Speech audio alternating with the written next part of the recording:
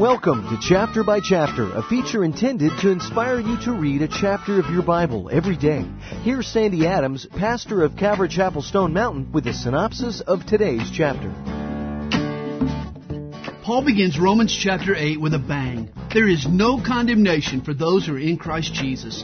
The law no longer judges us because we've been placed in the custody of the Spirit. The law causes the mind to focus on the flesh.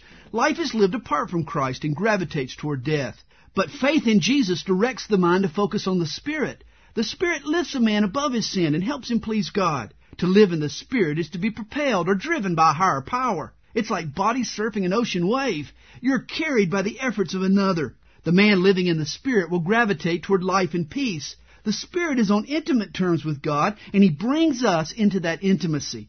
But that's not all the Spirit does. He answers the groaning of our heart for a better life. He provides a taste of heaven here on earth.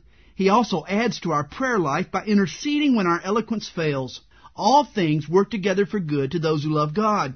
Notice Paul says all things, not some things or even most things, but all things. God is for you. He loves you. It makes no sense for Him to sacrifice His Son to save us, then suddenly become stingy in His giving.